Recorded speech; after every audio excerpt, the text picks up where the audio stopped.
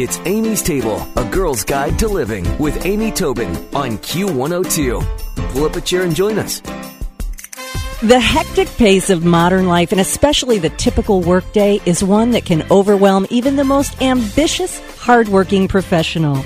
Andy Corr is the author of Change Your Day, Not Your Life, a realistic guide to sustained motivation, more productivity, and the art of working well. And he's joining me today on Amy's Table. Hi, Andy. How are you? I'm doing great, Amy. It's great to be here. Well, I'm excited to talk to you because this kind of thing just gets me all fired up. I'm always, I'm a striver. I'm a striver for sure. But tell me a little bit about how you wrote this book. What led you to it? Is it all of us being scattered, hardworking people who can't quite get it together? Well, I think most of us have felt like that at one time or another. What got me to write this book is that I have the opportunity to go into organizations all over the globe, basically, and study their people. And most of these organizations are high-demand organizations where there's a lot of possible opportunity, but there's lots of work and sometimes a lot of pressure. And so what I found over the last 22 years is that people either are in one of three categories. They're either what psychologists call a thriver, and that's the person who seems like they accomplish more than everybody else, but they also have time to live healthy, they have time to have a robust personal life. Then there's the striver, and the striver is the person who oftentimes is thriving, but then oftentimes they're struggling a bit because they feel like their motivation fluctuates, their energy fluctuates, they're not as happy or as productive as they feel like they should be given what's going on in their life currently. So it fluctuates. And then there are the strugglers, and those are the people who aren't really just a great fit for a high-demand workplace. They're either eventually leave or are liberated to pursue other opportunities. So I see this, and my focus are the thrivers and the strivers. And how can some people thrive under a high-demand schedule? And why do some people who seem to work as harder, if not harder, struggle? So that's what my focus is. Well, I have a question for you. When you say that you approach corporations all over the globe, do you find that our challenges are universal, or do they change based on the culture? Well, I believe that especially in most of the organizations that I do internationally are American companies. Oh, okay. But they're populated with people from the local populations. The workers are international. So right.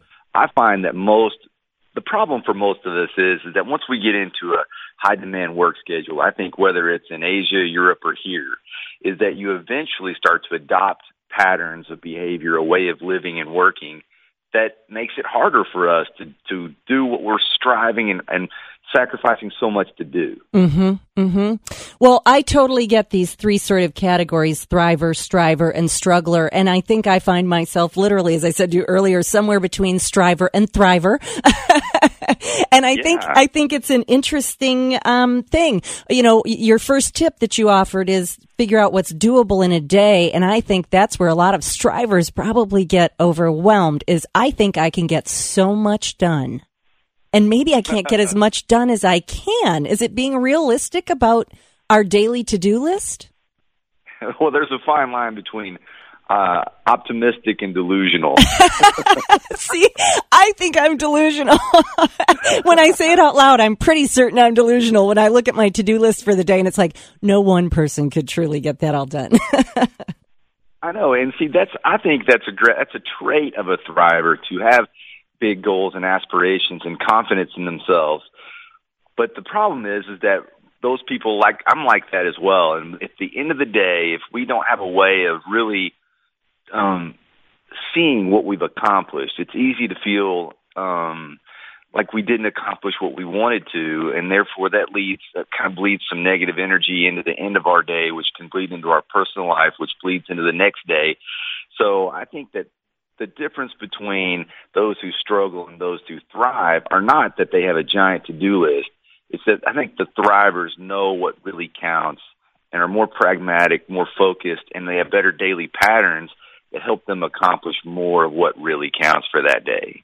Well, and when you talk about better daily patterns, you say get big things done before 9 a.m. And I will say that is one part where I think I am a thriver because I get my best work done still in my, as I like to call them, magic jammies with my cup of coffee. I love that time of day when I'm first up, my brain is clear, there's no distractions. So how can we help people discover that that's a great pattern, and what are some other patterns that we should strive for? Well, I think that's a great idea. My belief is in line with a psychological theory called behavioral momentum. And basically it means whatever activities that you do early first, they help set a tone. They help set a momentum, so to speak. So I'm really adamant about helping people start their day, not only their work day, but their own personal day in a productive way. Develop patterns that help people initiate their personal day and their work day in a way that they're feeling like they're accomplishing what's most important or highly productive work, because then that creates a momentum that will fuel you for the rest of the day, or at least for several hours. So I believe that there's a better way to start the day, both personally and professionally. It makes so much sense, and I understand the momentum and setting the tone for sure. If you're just joining us, I'm speaking with Andy Corr. He's the author of Change Your Day, A Realistic Guide to Sustained Motivation, More Productivity, and the Art of Working Well. Oh, and I like it's Change Your Day, Not Your Life. So you say do first, then know, and not the other way around. Explain that. Well, a lot of people think, and this is a real guilt-inducing idea, is that I know what I should do. I mean, I think one of the hardest questions that driven adults think is, God, why don't I want to do what I know I should? I think everybody feels that at time. And what I find is the more successful, the more driven a person is, the more they punish themselves with that question. So what I've discovered is that it's about patterns. It's not about really how much you know you should do. It's about how do you start your day. What are the daily patterns that fuel you to be most productive? I'll give you for instance. Most people, when they land at work, the difference between the thriver and the striver or the struggler is that they know what their most high priority work is, and they launch into that first thing. A real common situation. One of my favorite thrivers is a guy named Barry. He has a very specific morning pattern, and he's not a type A anal retentive type person. But he just knows that if he accomplishes a great deal from 7:30 to 9:30, then the rest of his day is going to be great. So he's really focused on doing what I call checking his big boxes right first thing as he approaches work. He says he gets more accomplished by 8:30 or 9 than most of his cohorts because they're just finishing the paper and just starting to get themselves warmed up for the day. And I think that bleeds an energy that kind of can bleed the energy out of your morning and therefore the rest of your day. You know, that makes so much sense to me. And my question is, so let's just say you are that productive in the early morning hours and it sets the tone for your day. Should you be able to continue at that full throttle for the day? Or is it sort of like now you're prepared for and able to handle the distractions that come through the day? Does that make sense? Oh, sure.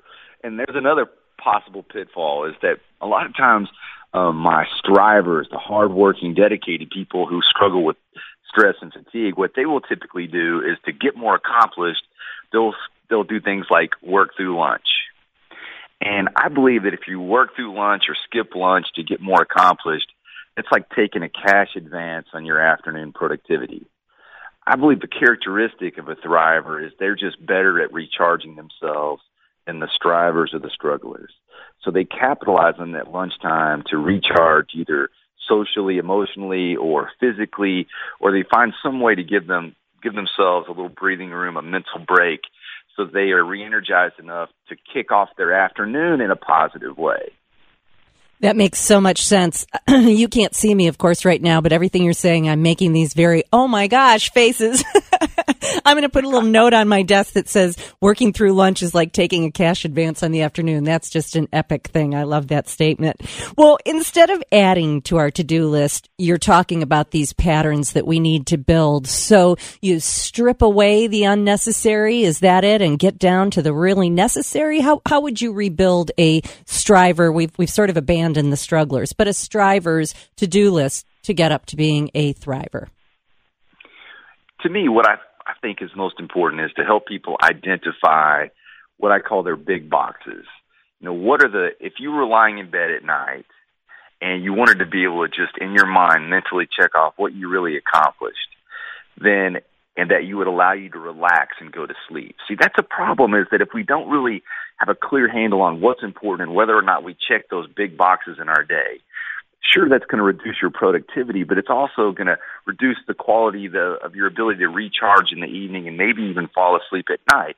So what I would suggest is to people to outline what are the most important things that if I did today, I could relax tonight. And I know that's super simplistic, but I think simplicity is often hard to get in today's work culture. So instead of, I believe in a checklist, a check boxes that people can check off throughout their day. But some of those boxes just simply need to be enlarged to where they're the big boxes, so that when you check that, you know you've really accomplished something. That makes so much sense. That really does. Again, the book is called Change Your Day, Not Your Life, written by Andy Corr, and I'm going to put all of the information on amystable.com. But this is some great advice. We can all move from being strugglers to strivers and strivers to thrivers with the tips offered in this book. And Andy, thank you so much for the information. I am completely motivated by it and learned a lot from you today. Thank you.